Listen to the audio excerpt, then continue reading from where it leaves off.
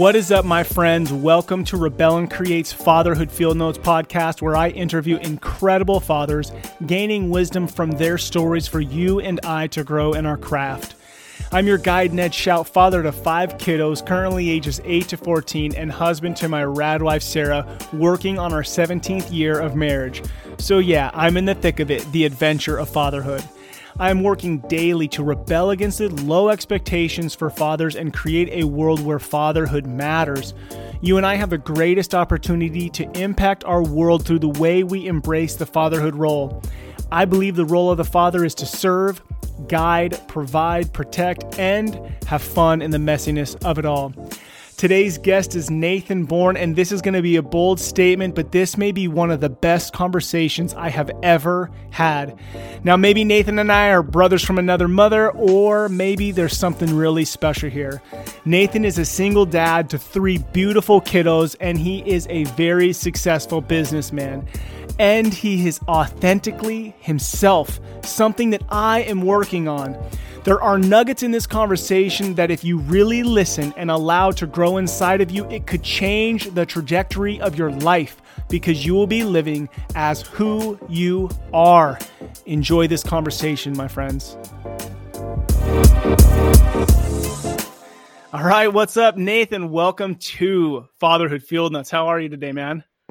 I'm doing well, Ned. How are you, man? Dude, I'm really excited. It's been a work day, and then I've been thinking about this. You know how the day goes. It just gets filled with stuff. But when I sit behind this mic and I'm about to talk to another passionate dad about fatherhood, it's like the whole world pauses, and I just really enjoy it. So stoked to hang out with you. Heck yeah. Yeah, man. And we met just really about a month ago. We were connected in business, and you're out on the East Coast. I'm on the West Coast, and we just had a connection. And through that conversation, we're like, dude, we should be rapping about fatherhood and hit a record button. Love it. Yeah, I'm excited, man. This is, I think it'll be a challenging moment to kind of unveil some of the wonderfully unique challenges of fatherhood. Yeah, man. It's going to be good. So we'll start off with some easy ones for you. So how old are you today? I'm 32. Yeah, I 32. turned 32 in October. Yeah. Okay, awesome. Happy birthday. And then how many kiddos do you have? 3 kids. Yeah. And what are their ages? Normally when I say that in this day and age, people are like, "Oh, that's amazing." But you over here with 5, you're like, "It's nothing."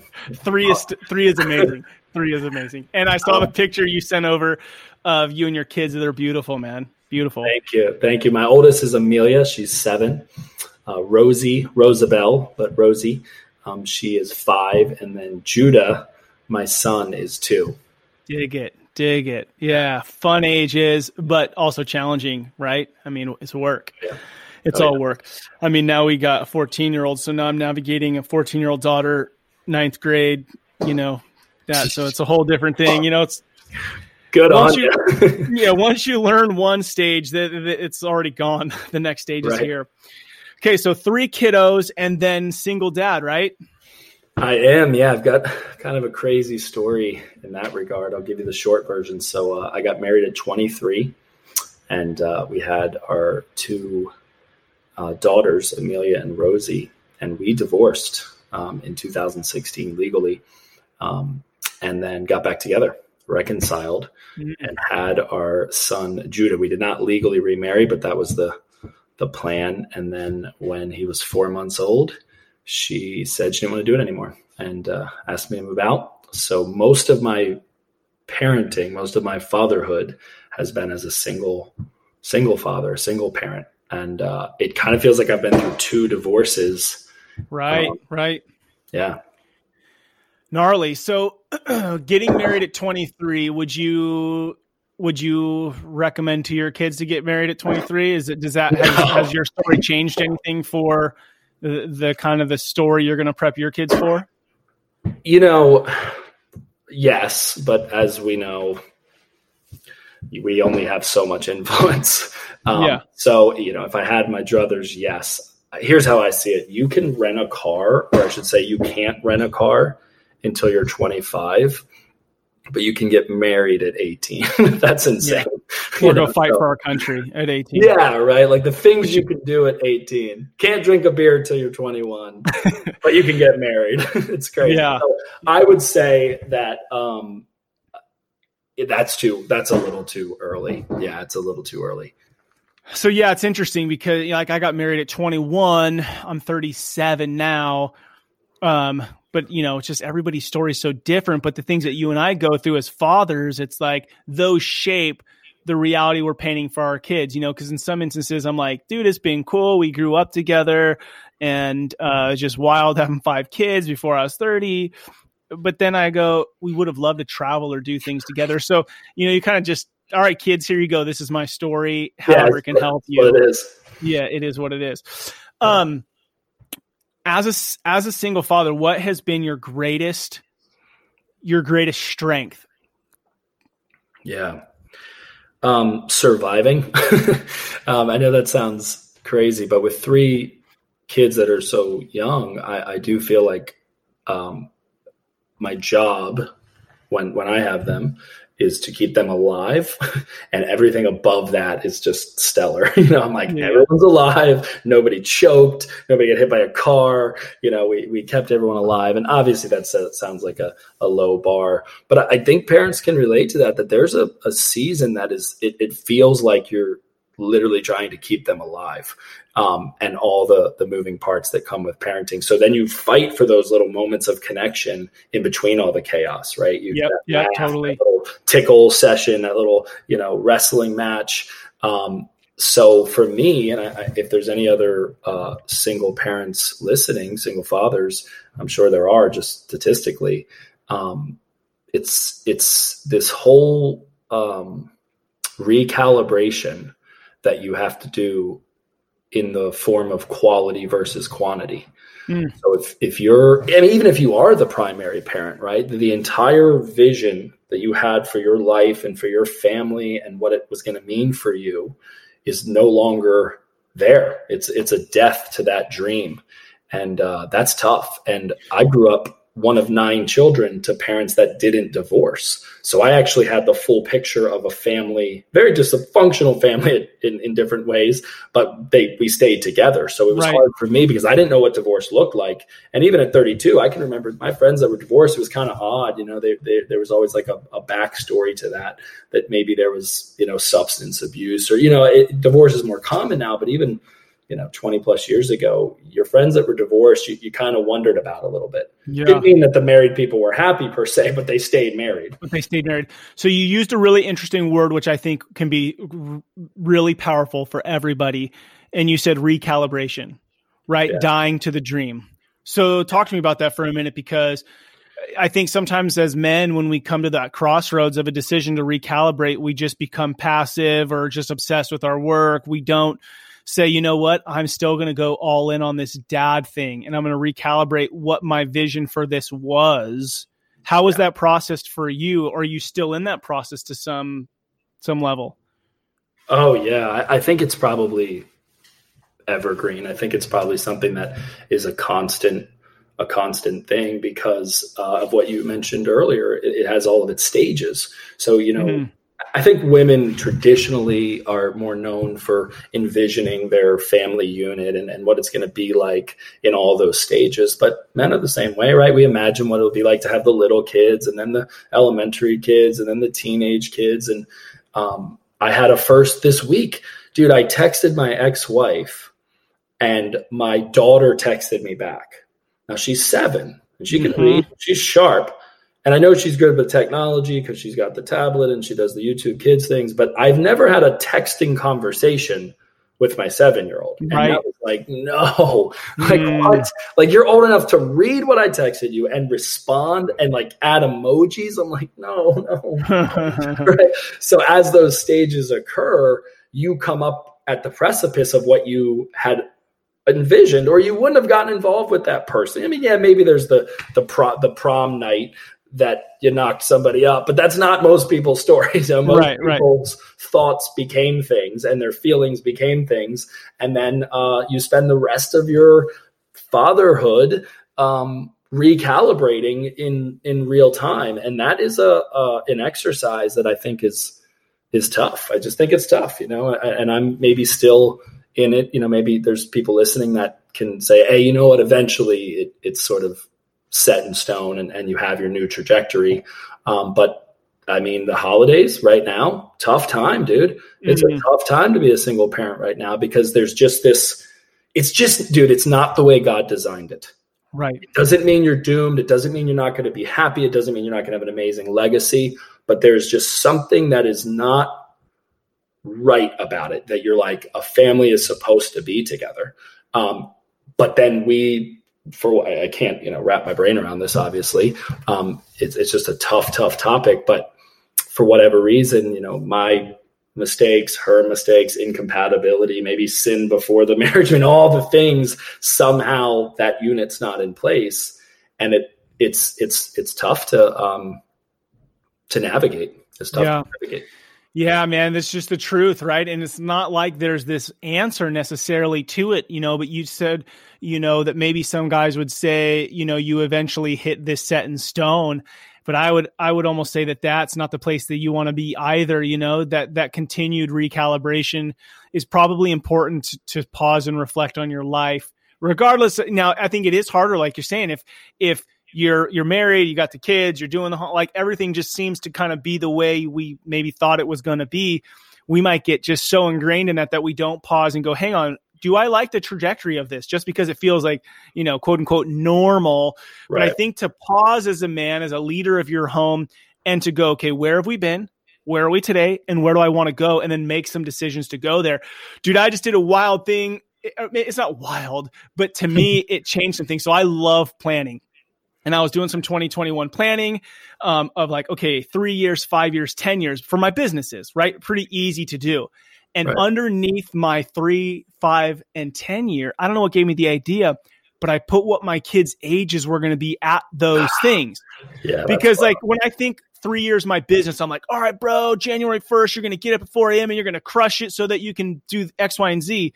But then I put, Brooklyn's going to be 17 in 3 years. At the 5-year goal, Brooklyn's moved out. So all of a sudden I was like, oh shit, do some of the things that I need to do to get there matter? Because at the 10-year goal, my Stella's 17 or 18, she's out. And so it's like, what the hell does it matter? So it matters, but having it in context with that was really eye-opening as I'm trying to recalibrate where I'm headed after 2020. Well, that's powerful. I mean, that's the definition of putting in the big rocks, right? If you've seen the illustration with the fish bowl, where you have the bigger rocks and you have the stones and you have the sand and the water, right? So what's interesting is you put the big rock when you do that plan, right? People don't plan to fail; they fail to plan. So when you map out that plan and you don't write your kids' names on the big rocks, it's like. We do this, right? Men are the worst. We're the worst because we're designed to conquer, and we're outside of the cave. We're tackling and killing the bear or whatever. So in modern time, it shows up in our careers and it shows up in our affinity for sports and that kind of wild at heart approach to the masculine journey, if you will, And I'm, by the way, just for the record, I'm not a manly man. I come from a very masculine father that hunts and kills and is like the essence of a man. And I like Schitt's Creek. I'd rather watch that and see David do his thing on Schitt's Creek. And I can do a disturbingly good impression of him that I won't do right now. But I say all that to say that I am much more into the finer things in life, but it doesn't mean that there's not this conqueror's blood that goes through me. Right. And I think this is a people thing. I think it's a male thing, but I say all that to say that those big rocks are everything, because now you're going, oh, well, maybe if that's the priority, the trajectory isn't quite, because realistically, I've got to do this and this and that, right? So I think that prioritizing comes in, and I've had to do that for sure. And I think what happened, right, chicken or the egg here, is I didn't do that early on. I didn't do that at 23 and 24, 25. I thought we were married therefore we'll always be married. And I can forego this now because it's going to result in freedom. It's going to result in lifestyle. It's going to result in time with the kids. It's going to result in great vacations. And dude, I ruined the marriage by not putting those big rocks in those early years. Now, you know, dude, that's so powerful. You get what I'm saying, right? Like it's 100%, man. I mean, it's funny because I never thought about it that way. Like the downfall in a sense was because you came from a family that we all could say our family's dysfunctional, but they stayed together. So divorce is not even something that exists in the trajectory, the vision I have. So that means that I don't have to do certain things. When I was served the divorce paperwork, I was like, wait, what? Like, no, we're not actually getting divorced. You know, we're just separated right now. And this is how delusional I was. I was dating another girl. I was dating somebody else in the separation and was shocked that I was getting served divorce papers. Because you're like, it's just going to eventually work out. Yeah, like we're going to be back together. We're a family. We have kids. Like, what are you talking about? We can't get divorced. You're just going through something right now, and I'm going through something right now. And I look back at that. You know, this is 5 years ago. I'm like, you're an idiot, dude, right? But I didn't know what I didn't know. I was unconsciously incompetent. And I think what happens is that there's, you know, it goes back. I mean, you nailed it with your interview with John Eldridge. I mean, we're all unfinished, man. We're unfinished men being led by unfinished men. Yeah. But dude, your story just now, I think it hits me a lot, and it hits, you know, everybody listening to go, dude, I can't just assume that I don't have to do the work to get the thing that I ultimately want. Like, it's not just going to happen. I think sometimes in our culture, we think like, next year's I'm going to make more money than I did this year. Next year, I'm going to have a better job offered to me. Not if you're not doing the work, bro. Not if you're not investing in that marriage, investing in your kids, investing in the shit that you want. Yeah. If you want it, you got to go put the work into it. And what sucks is either you discipline yourself or life disciplines you. So in certain areas, man, I've disciplined myself, and I have fruit. It's all about the fruit, right? It's in the fruit, man. So I can point to categories and verticals of my life and be like, I'm consciously incompetent. I know that so well, or excuse me, I'm unconsciously competent. I know it so well that I don't even know I know it, right? Which is in areas of business or relationships, or, you know, not this particular relationship, but you know, enterprise relationships. There's things that I did the work on, that when I planted the seeds, I've reaped what I've sowed, but I didn't apply a lot of those principles to the ground that was once fertile but dried up. And it chaps my ass, dude. You know what I mean? Like every day I carry that because I know the principles of success. And if you're listening to this podcast, you're not a schlep rock. You're listening to it because you know some shit about some shit, right? Yep. So the people that you surround yourself with, either directly or indirectly through your platform, we know how to have a successful fantasy football team. And we're putting more principle towards our fantasy football team than our family unit. Why do we do that? Well, we do it because it's a constant, and men love constants. We hate variables. We hate algebra. We don't want to solve for X. And you put a woman into the X. Right. It's like, it's a brutal. And if you don't solve for X, guess what? She's going to become your X. Shit. I don't know why I thought of that. You know, play on words, but there you go. It's we smile at it because we know how true it is. Yeah. And how hard it is. I mean, just last night, my wife and I are laying in bed, and she's like, super easy, dude. Like, super easy. But she's still a woman, right? She's like, I really need you to find, you know, I told you 4 days ago, I need you to find a present for around this price range. And I'm like, okay. And I was like, you want me to spend time on it right now, but you don't. Like, you're telling me this, but then you're also, I'm like, and then she's like, Ned, I know I can be easy, but I'm still a woman. Like I still am difficult. Right. Like I know you don't understand and you won't. Do you remember, this is one of my favorite movies. Do you remember the movie, What Women Want with Mel Gibson?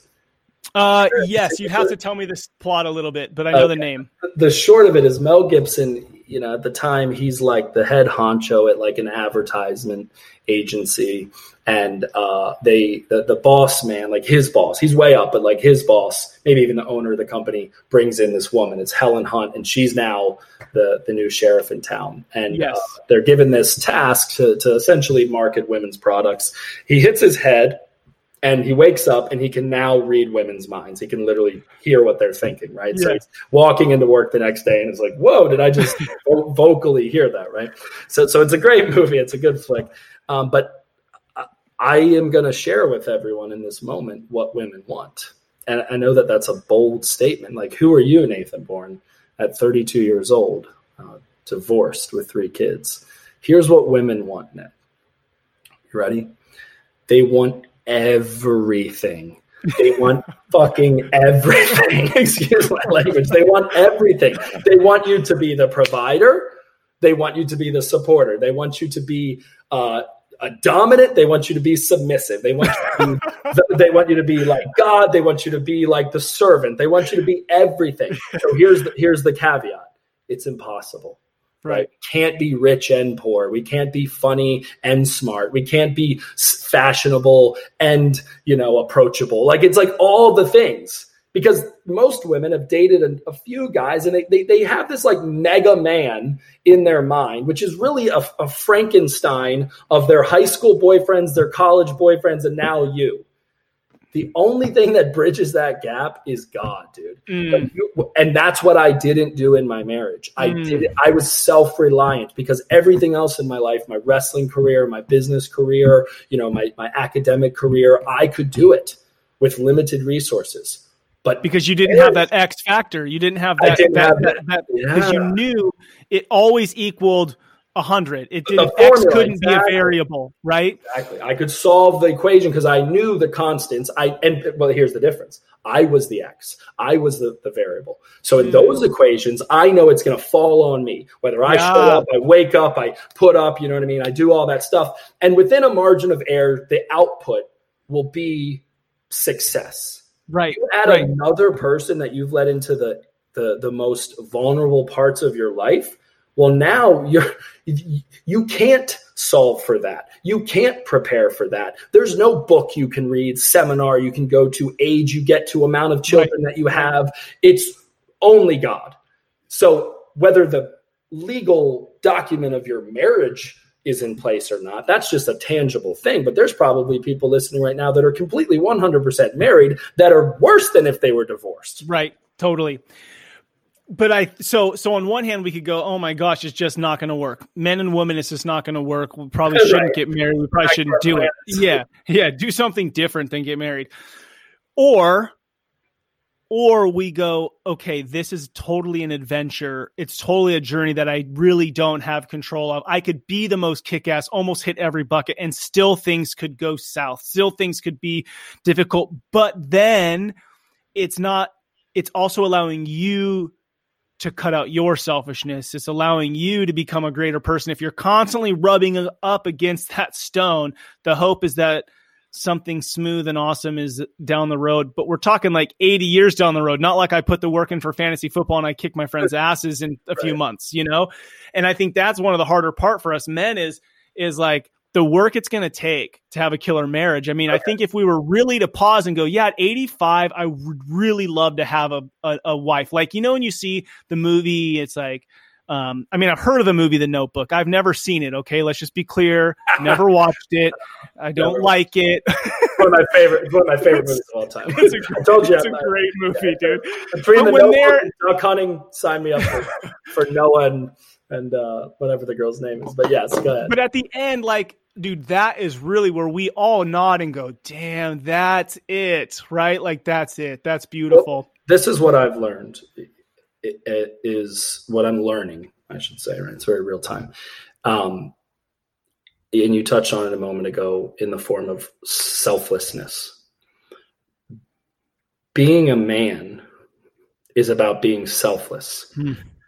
The challenge is if you can lose your identity in selflessness.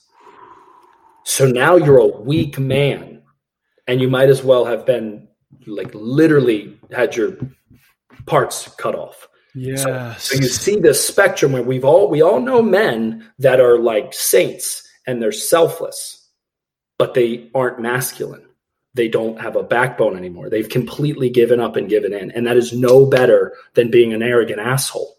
So how are you both? Because remember, women want everything. They want it all, dude. They want you to be selflessly dominating. It's like, wait, what? So you want me? That's completely possible though. So I mean, dude, what you just said is heavy, bro. Selflessness, you can lose your identity.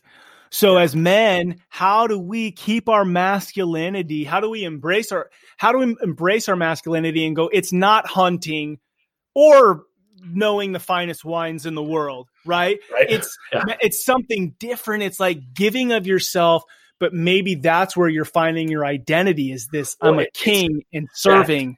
Yeah. So you're touching on it now because you're speaking words of royalty, words of legacy, words of generational. So it's an infinite game. It has to be attached to eternal virtues. If you attach it to short-term things like bank account, promotion, anything physical, dude, it all deteriorates. So what I found, this is the way to trick yourself into it. And by the way, I'm finding this now in my life and as I'm dating, and it's like girls are like, oh my gosh, like you're a pretty good guy, and I've got a bunch that they don't know about, right? That they go learn today that I'm not that great. But it's like, no, I've just screwed this up for years. I have like time grade, like I have a lot of experience in doing this the wrong way. And I know it, like I come up against these moments where I'm like, be quick to think and slow to speak, and I'm hardwiring philosophies that I simply didn't live by before. But here's what I think, for whatever it's worth. When you attach it to things like honor and courage and respect and legacy, now you're tapping into a source that actually gives you patience. And it's not because you're a nice dude. I'm not a nice dude. I'm a freaking asshole. Are you kidding me? If left to myself, I am a dick. But if I can, in those moments, say, what would a good man do? What would an honorable man do? And in those moments, and I don't normally get it right all the time, but I've disciplined my disappointments, man. And either you discipline yourself or life is going to discipline you. So if you're listening and life has disciplined you, then I don't have to say anything else. You just know the pain. You know what I mean? You know the weight. And if not, keep disciplining yourself and thank God you're avoiding that pain. Yes. That's just the truth. Like it's not fun to talk about, but that's just the truth. But if you know it, then you have the opportunity to go after it. It doesn't necessarily make it easier, but it allows you to step into who you and I would say we were designed to be. 100%. And I would call it unbecoming. So what happens, I think, as men, we're always so interested in becoming something, right? We want the accolade. We want the degree. We want the promotion. We want the status. We want to become. But the truth is, life is not about becoming. It's about unbecoming all the things that aren't us in the first place so that we could be who we were meant to be. And guess what? We didn't make us. We didn't make us. And this is the hardest part about being a man that I've found, because we love Legos and Erectasets and technology, and we love building things, right? I love building companies. My brothers love building houses and building, most men build. But we didn't build us. God built us. And we have to unravel the whole thing. And it's so freaking hard because it's not like a blueprint. It's not like a code, in technology. It's not like connecting relationships in business or building strategies. I mean, we love that stuff, and we can do it literally infinitely, endlessly. And our wives pull us away from it and say, hey, get back over here with the family. Right. Yeah. And that's the thing too. And I think this is like, I could be wrong about this. I'm often wrong, but I think if men are being honest, they struggle with the fact that they'll be with their kids, knowing how precious that is, how important that is, and like thinking about everything but being around their kids. And I have to battle that, dude. Like, I'm like, especially as a single dad, I will go days without seeing my kids. And I'm like torn up about it. I'm like, I can barely breathe. And then I get around them and I'm still thinking about other stuff like business and, other things that are going on. I'm like, dude, this is what you waited all week for.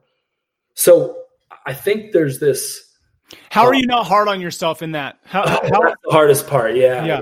I'm super hard on myself, man. And that's where I go back to the quantity. I fight for it just like I would fight for everything else. I fight for those connections. I fight myself. I grapple myself to be like, dude, lock it down. Be present because they need you. And what I know about people in general, but men, is we won't do things for ourselves the way we'll do it for other people. So I just keep reminding myself that Amelia needs me. Rosie needs me. Judah needs me. And there's days where I could honestly not even get out of bed because it's just tough. It's tough being a single parent. Not because like legit, I joked earlier about like the survival fact, right? Like it is tough. Like I'll be in public and especially now with COVID, it's like hard. Or there's the times where I'm like, I got to go to the bathroom so freaking bad right now. I've lined all three of them like right at the door. I've gone in and like, you guys right there and like held the door open while I'm in the urinal, so that's logistically hard. But what I think it really comes down to is the fact that you feel lonely in those moments. You're alone and there's not anyone that you can talk to about it or just like shoulder it with. So if there's single parents listening, they know exactly what I'm talking about. And that's just, it's tough to be emotionally present as a single parent because you are in survival mode. You are trying to keep your kids alive, and what you're really fighting for is another dream, the dream that died. So you've dealt with a dream that's dead, but you don't want to wither away. I'm 32. I could do this all over again, get married, have 3 kids, and pretty much be on track. Right. Yeah. So I have to fight mentally and emotionally for that dream. Otherwise, what girl's ever going to want to talk to me? Oh, that's really depressing. Not only do you have baggage, but you're like sad about it all the time. So it's like all of that is a concoction that is just a fight. And I think with God and with conversations like this and with good input and then being around other people that are saying, hey, maybe our situations are different, but the elements are still the same. Like I'm battling through it too, here and there. So, I don't mean to rant. I think that your rant was perfect because I think that we are so hard on ourselves. And I'm not saying like, just stop being hard on yourself. I think that sometimes we think life is supposed to be perfect, and your and mine view in American culture of what perfect is probably drastically different than what God's view of perfect is. And so to hear you do the rant and everybody's along, like if you were looking at me like I'm nodding, right? And everybody's nodding, going like, yeah, dude, life is messy. Life is messy. And is that okay? Is that okay? And is it normal? And if you're not talking about it, you feel like it's not normal because you're scrolling through Instagram and you're like, dude, everybody else's life is just awesome. Right. And the reality is we all have something messy, some at different levels, different degrees based on our stories. But my point is like, I go back to Adam and Eve in the garden and God's like, Adam, it's not good for you to be alone. And then Adam spends however long naming the animals instead of getting the girl. and every day he's like, there's a guy bear and a girl bear. There's a guy lying, like, but there's nobody for me. Right. So even before the fall, and this is just Ned's own interpretation, before the fall, there's this longing he has. So we think it was all perfect based on all of my needs being met, but his needs weren't being met. And then when the girl shows up naked, he's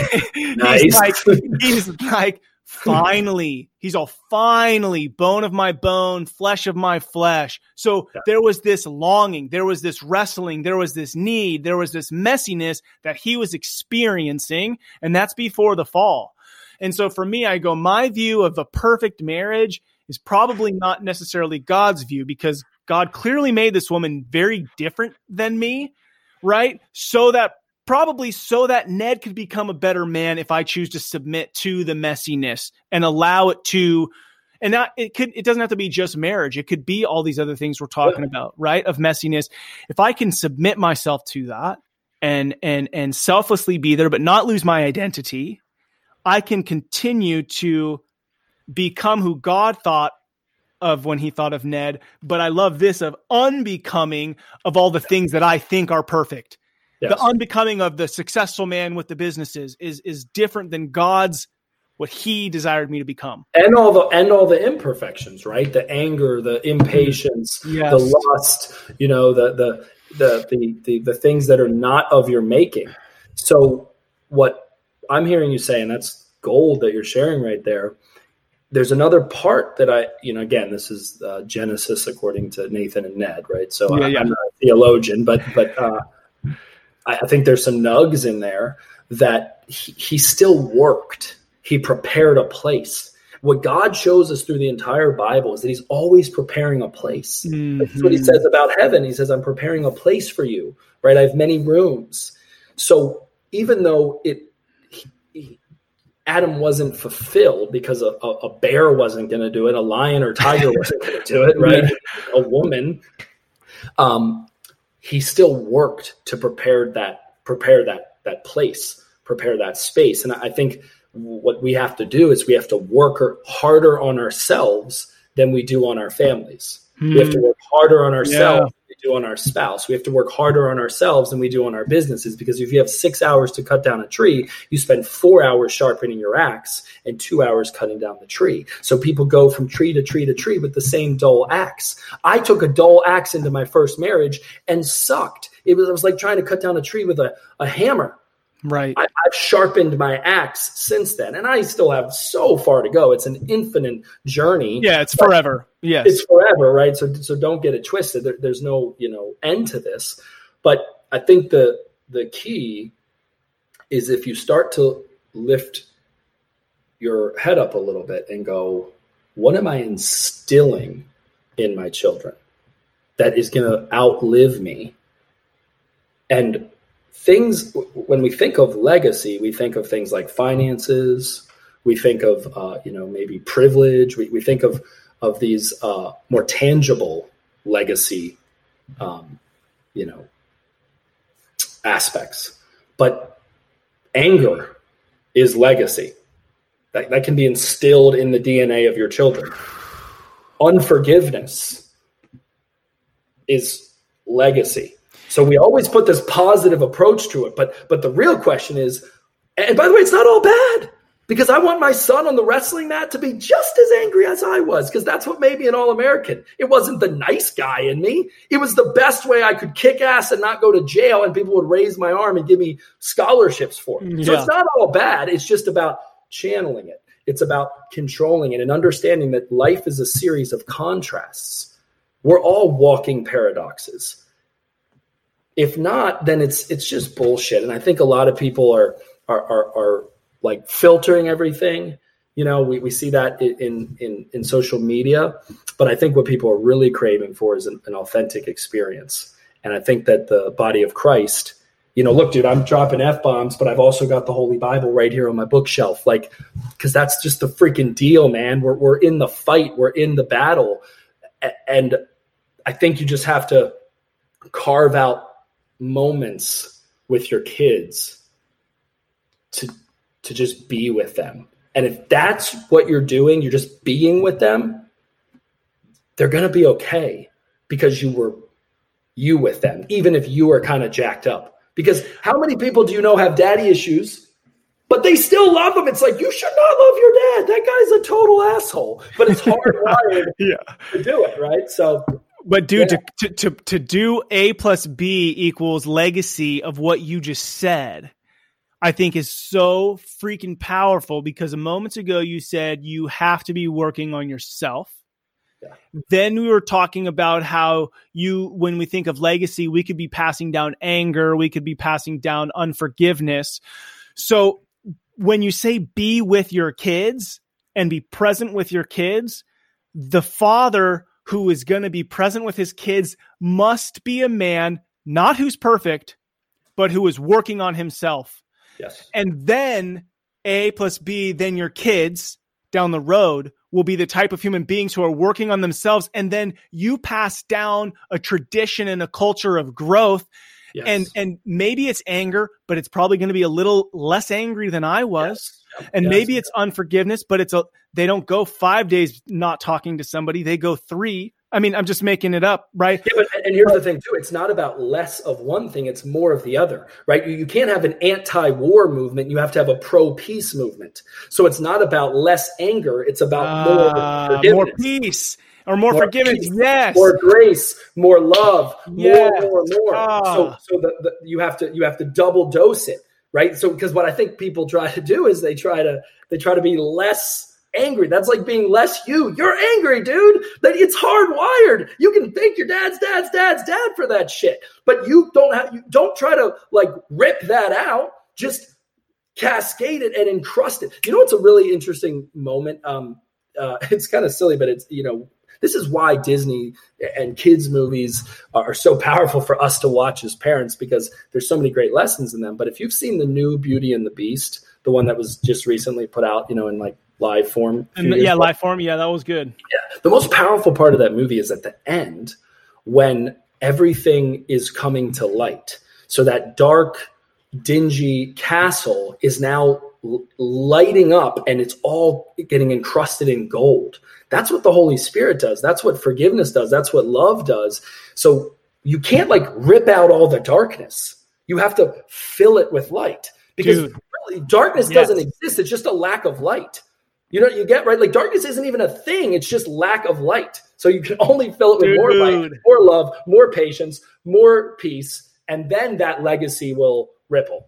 Bro, how you just called out my like 5, go 5 days without talking to somebody to 3. The focus was on the focus was on the darkness, dude. Yeah, like those statements, the focus was on the darkness versus not even thinking or talking about that. Let's just bring some light in here. Yeah.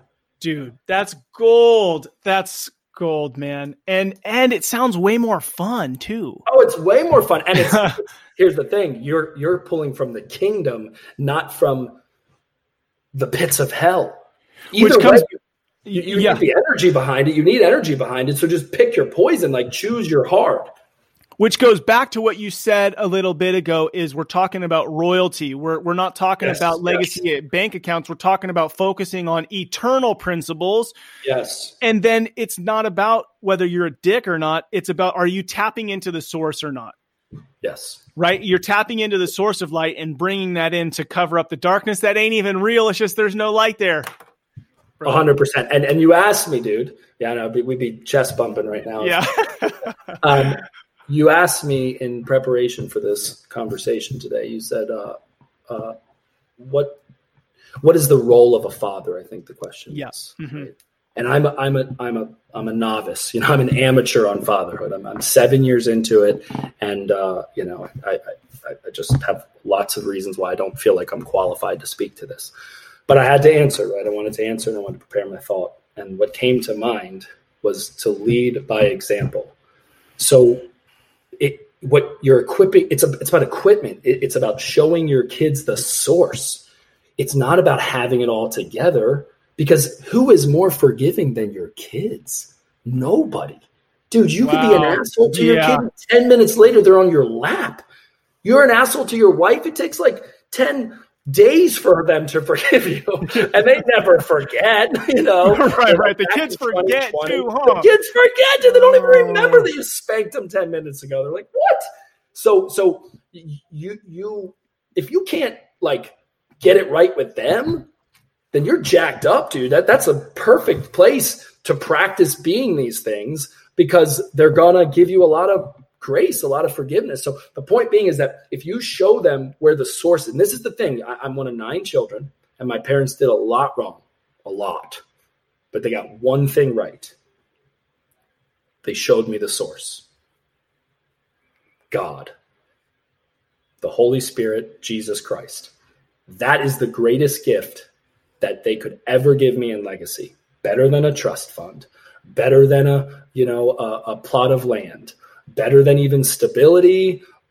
And trust me, I've racked my brain, and I always come back to the fact that I wouldn't trade it because they taught me the source. Now, I think there's some things they could have done very differently because God is a God of order, and he blesses order. He doesn't bless attitude or bless good intentions. He blesses good intentions followed by order and structure and infrastructure, not like perfect planning, but just a capacity. So I think what it boils down to is that God's a really good steward. He's a good steward of his people, of his planet, of his creations, and he can only trust those that are good stewards. So leading by example and being stewards of our children, but showing them the source and the ultimate source, but even just like to be resourceful or to have grit, or to have patience and to have all the things that equip them to be a positive person. And you can tell it all day, but here's what our kids are saying. I'm sorry. What you're doing is so loud. I can't hear you. It's all by action, right? And back to forgiveness, back to grace. They give you so much time. Like all they want you to do is get it figured out before you die. Like literally, if it's on your deathbed, you figure it out. They're like, we're good. We're cool. Thanks. They don't need it done by the end of 2021. Your plan you mapped out that you put their names. They don't give a shit if it's done by then. They just want in your lifetime, if you could, get this shit right, please. Yes. Oh my gosh, Nathan, bro. This is so good, man. This is so good. I'm having a blast talking dude. I mean, it's like it hurts so good, Yeah, I'm like struck. Like I got a page of notes. I'm like, dude, it's just been so good. And I skipped all my initial questions. I'm like, do I go back to those like lame questions after we just had so much good stuff? But I'm going to ask you a couple of questions as we're kind of winding up. I'll be concise. I promise. No. We'll talk forever. So this podcast is Fatherhood Field Notes, and it's exactly what we're doing, right? It's like you're bearing your soul to us. You're opening up your heart's journal to share this stuff. And as a reminder, everybody, it's like all this nuggets you're hearing is from a man who it's like, it's been up and down. It's like from the struggles, we become who we are. So on one hand, like whatever struggle you're in, embrace, because it's going to shape you into a greater human if you allow it to. When you and John Eldridge were speaking, right? I started the podcast, right? And the first thing you guys talk about is how long you've been married. And I'm like, shit.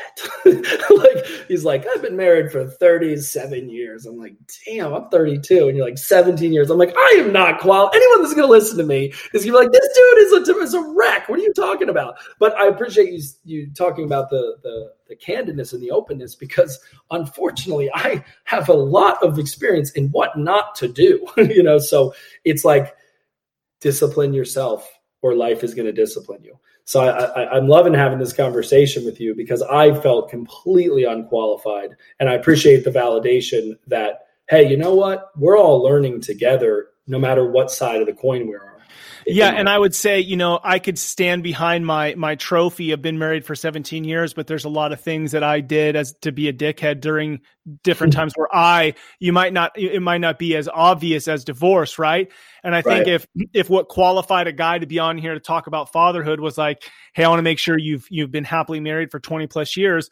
Then as men are struggling and as men are coming to a podcast to try and get encouraged wherever they are, and you've got some dude who's been married 3 years and divorced or on a second or third marriage or whatever the story might be, they're going to just feel like I'm a lost cause, right? Yeah. If that's the qualification, and that's not the qualification. So to be able to have a dude on here who's like, dude, just so smart, so well-spoken, so open, a dude can go, okay. There's like many paths to get to the place, and there's many hurts, some that are very obviously seen by others and some that are not. Yeah. So I appreciate your willingness to share, because I think that it's a critical piece. Because like you said, the reality of our world is, like we would both say, it's not necessarily God's design. A lot easier for me to say as a married man. So if I say that on the podcast, then anybody who's been divorced is going to feel like a piece of shit. But for somebody to come on who's like, hey, I'm a single dad right now, and I can sense in my soul that it isn't exactly how it's supposed to be, but here I am. It is what it is a totally different for a dude to come alongside and hear Nathan share that than me. Very you cool. know? Very cool. Okay, a couple things. So fatherhood field notes, sharing your soul. The mantra is rebel and create, right? So we've talked about us dudes, like we want to be warriors. We want to be a fighter. We want to be conquerors, builders. So we want to rebel, but then not just for the sake of like, knocking over trash cans or tearing down people's mailboxes, which can be fun. That is fun. But to then create something out of that. So what is something that you are rebelling against, and what do you hope to create out of that? Totally. You had prepped me for this question, and I put in the type form a bullshit answer, but I now that we're in the moment, real raw, I gotta recant that answer and share with you what actually kind of drives me. I'm just really over conventional wisdom. I think we're subscribing to a bunch of bullshit that has been dished to us in ways that are simply not the full truth. So I think that what's happened is we've gone through this information age over the last 50 years, but particularly the last 20, right? So if you go back to Y2K, from 2000 to 2020, and really just the last 5 years, the amount of information that we have is insane. I mean, just Google. Yeah, and whatever. It's billions of results on toothpick, whatever you Google. So people are still lost in the sauce, thinking that they need more information. But what we're entering is the age of wisdom, where it's how do you decipher through that information and really throw like 99% of it away. So to answer the question, I'm rebelling against all that information because our brains can't handle that much information. We literally can't. If you think about this, think about technology companies, right? Every time that they grow and scale, like say Zoom, right? Zoom has blown up over the last several months for obvious reasons. Well, think about all the servers that they would need, in fields in Las Vegas. They have to pop up another, warehouse and fill it full of servers and make sure all the temperature's right so that they can handle all that data. Well, our brain is confined by our skull. So just physically, we would have to have heads the size of, beach balls to even retain all of this information. So instead, we have to compartmentalize it. We have to come up with filters, and those filters are good philosophies. They're wisdom. And the best place to find it, it's not the only place, but I find, is biblical principles. So I'm rebelling against all the bullshit that society is telling a 32-year-old man that what he's supposed to be. And a lot of it is so radical that it's actually traditional is the radical now. Yeah. It's like, so wait, you don't just bang chicks all day? It's like, no, dude. It's like, or you don't just, you're not tolerant of everything, like anything goes. No, I love everyone, but I don't just agree with everyone's lifestyle. Am I allowed to say, oh, I'm canceled now? You canceled me? So that's what I'm rebelling against. And I'm creating a space where people can stand for something, because if you don't stand for something, you'll fall for anything. And all of a sudden, believing something makes you a bigot. It's insane, dude. Like, you can't be a Christian and smart. Yeah, you can. They let me into Penn for some reason. It's weird. I believe in God and Jesus and the Holy Spirit, and somehow my SAT scores and my GPA and my wrestling got me into the University of Pennsylvania. Don't know how that happened. It's absolutely insane. So I'm championing for that. And I'm tolerant of everyone, but I'm not agreeing. I'm not co-signing with certain lifestyles. I'm just saying I love you no matter what, and I expect you to love me either way. But I'm not going to co-sign for that because I think it leads to something that might not be so great for you. Dude, I needed to hear that, man. That is so solid. And I think it just shows so much, because I know a little bit about you. It shows so much about how you run your company and your answer to the legacy you want to leave with your kids. There's something that's core to your purpose that you haven't said the word yet, but everything you've said when we hear this word, it's going to, oh, this matters to this dude.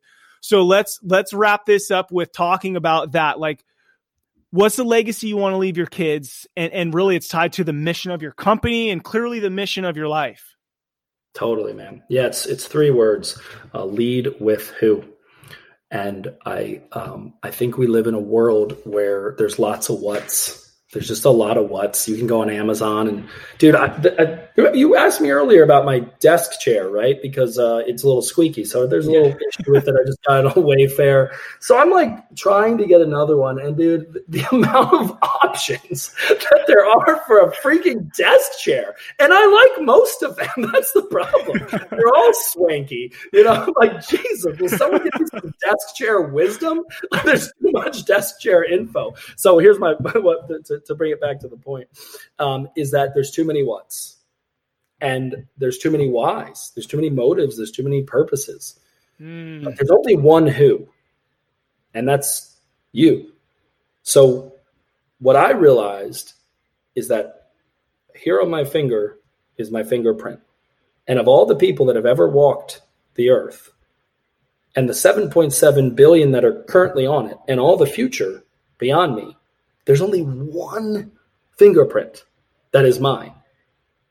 There's only one Ned. There's only one Nathan. So I have to wake up every single day and kick ass being that guy. And I have to go to the manufacturer of this who. If I want to know how my iPhone works, would I call Microsoft? No. Microsoft didn't make the iPhone. Apple made the iPhone. We're not going to the manufacturer to understand the product. So I'm going to God, not as often as I should, because I'm trying to read the manual. I'm trying to DIY it. You know, I got this. I'm a dude. I can figure this out. Throw the directions away. Yeah. Because I put the desk chair together wrong. Because that's why it's squeaky. And here we are. Right? So I think we're in a time where people need to lead with who they are. Yes. And if they lead with who they are at the core level, it will transcend race and sex and socioeconomics and religion and creed. And it doesn't mean that I think that all religions are created equal or that everybody can do whatever they want. I have core beliefs that I stand on that I think are the right way. But the definition of sophistication is the ability to hold 2 opposing thoughts in your mind and be okay with it, but choose one. Most people can't do it. I'm Republican. I couldn't possibly listen to anything Democrat. What? No, I'm both, but I'm choosing this one. And I'm completely okay with the fact that you're right in some areas and I'm wrong in others, but I've chosen this one every single day. And I think that's what people need. They need to feel connected to the volatile uncertainty of being a human that I think so many people are just pretending like they know what the hell they're doing. And we don't. We don't know. So we got to lead with who. It's so good because so much of the time when we think about who am I, we go straight to why I do things or what I do, especially as men, right? We go to our motive, we go to our actions, but what you're saying to me is you can never really know the who unless you know where the who came from. Yes. Which is pretty bold. Which is pretty bold, you know, in our day and age where nobody wants truth. There isn't an absolute truth. Yeah. In our day and age, they don't want that. No, they don't want it because it allows for carte blanche. You can do whatever you want, you know, and kind of get away with it at that point. But if you have actual principles and you have guidelines, then now all of a sudden you have to deal with that. You have to deal with the cause and effect of that. It's not happen chance at that point. It's actual personal responsibility. And that's the free will that God gave us that is so tricky because here we are, in some ways we're predestined and in other ways we have free will. And you know, it's a whole nother conversation. But I would just say this, for me as a father, I can see that my children are different, and yet their nature, their nurture is relatively the same. Anyone that has more than one child knows that although they had a part in making that kid, my part was not very long, maybe 10, 15 minutes. But I'm proud that you went for minutes. I was waiting for seconds. Maybe like 2 or 3. But you start to realize that we're just like leasing these kids. They're not ours. They're so much bigger than us. They're so much grander than us. And we're just stewarding them for a certain amount of time, maybe 18 years in a more authoritative way, a lifetime of influence, right? And hopefully a infinite legacy to it. But when I recognized that they weren't even my kids, that who they are is from something so much bigger than me, then I approached it with a much deeper sense of humility and was like, I need to show them how to be a person and how to lead their lives in ways that they can go, hey, thanks for pointing me to the resource and not trying to be the resource. And I see this all the time with parents now that are having adult children, and they don't know how to handle the fact that they no longer have authority over their children because they're 25 and 26 and a whole nother issue we could go into. But yeah, man, lead with who is the philosophy that for me, I'm just exploring and super new, but I found just a way to say, okay, that's going to be the guiding principle. That's going to be the blueprint for my life. And you inspired me. I had been, thinking about it, people had said to me, hey, you should start a podcast. And in the new year, I'm actually launching a podcast. Nice. Called Lead with Who. And it's going to have a simple tagline, a podcast about the wonderfully unique challenge that is the human experience. Dude, I love it. Well, as soon as that is out, tell me and we can share it with everybody, because I know how I feel right now after our conversation, and we've hung out once before. I just feel like, whoa, like what just happened? This was like a killer conversation. Super inspired, super enlightened in certain areas and challenged in others. And dude, I appreciate the human you are. I appreciate, that you take the vulnerable pieces, you take the wrestle pieces, zero victim with it. Also zero like pride from it. Like it's like you've just gracefully accepted what you have and you're willing to share it to allow other humans to grow, and you're growing from it too. And so many of us aren't teachable either. And you just seem like you're open and comfortable with who you are, knowing who you are. And so there isn't this big compare. And I love it, dude. I love to see what you're going to do, man. I appreciate it. I know how flawed I am. Like others don't, but I know how flawed I am. And I think we all do. And I think when we get in touch with that, we can give ourselves forgiveness. And then anytime others are graceful to us, it allows us to be graceful to others. And it's this beautiful ecosystem that I hope we as a human race can fuel, because it's a little bit scary how hard we are on each other. Somebody misspeaks and then they're done. We cancel them. And it's like, maybe he just was thinking, out loud. Doesn't mean that's who the person is. Now, some people that they've hardwired it in ways that their fruit is there. But yeah, I think we just need to have a space to be able to really explore who we are collectively and individually, and it'd be kind of safe, but also real and raw and maybe a little dangerous. Yeah. Dude, Nathan, thank you so much for being on the Fatherhood Field Notes. This has been an incredible conversation, and I look forward to continuing to get to know you, and just, dude, blessing over you and your kids, and you're a great dad, a great human being, man. Thank you for your time. Thank you, man. Likewise. God bless. I don't even know where to begin. That conversation was incredible. As I ended the conversation, I just jumped up from my desk and I'm just like, on fire. It was incredible. I hope that you got as much of that as I did, to connect men who are embracing the messiness of life and who are really working to discover and understand and believe and take action on who they are. That is what Rebel and Create is about, my friends. You and I knowing who we are, not just for ourselves, but because of our deep responsibility in this world, especially to our kids, but especially to anything that has been put in your lap you're responsible for. And my friends, this was rich. And for us to be able to learn from each other's struggles, don't take it lightly. That is a man, a human being who opened up his heart and soul so that you and I could grow. Incredible, incredible, incredible. Loved it. All right, check it out. Every Monday, I put out the Fatherhood Field Notes podcast, interviewing great dads like Nathan. If you're interested in a shorter podcast, I put one out every Friday, falls under the same Rebel and Create, but I call it Craft of Fatherhood. And I'll discuss a question or go over a topic for the month, just random stuff, but good stuff. So check it out if you're interested. I know how busy us dads get, even though I'm trying not to say the word busy anymore. Check that out. All right, thank you to all you dads out there listening to Rebel and Create's Fatherhood Field Notes podcast. What you do matters. Don't be like everybody else. Be yourself. That is who your kids, spouse, and community needs. This is your guide, Ned Shout. Together, let's rebel against the view that fatherhood has little impact and create lives engaged in mastering the craft of fatherhood. Do me a favor, please write a review on iTunes right now because this podcast was just epic.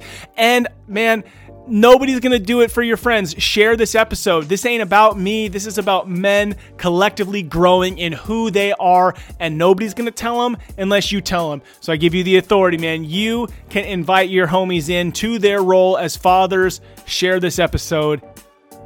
I look forward to talking to you next time.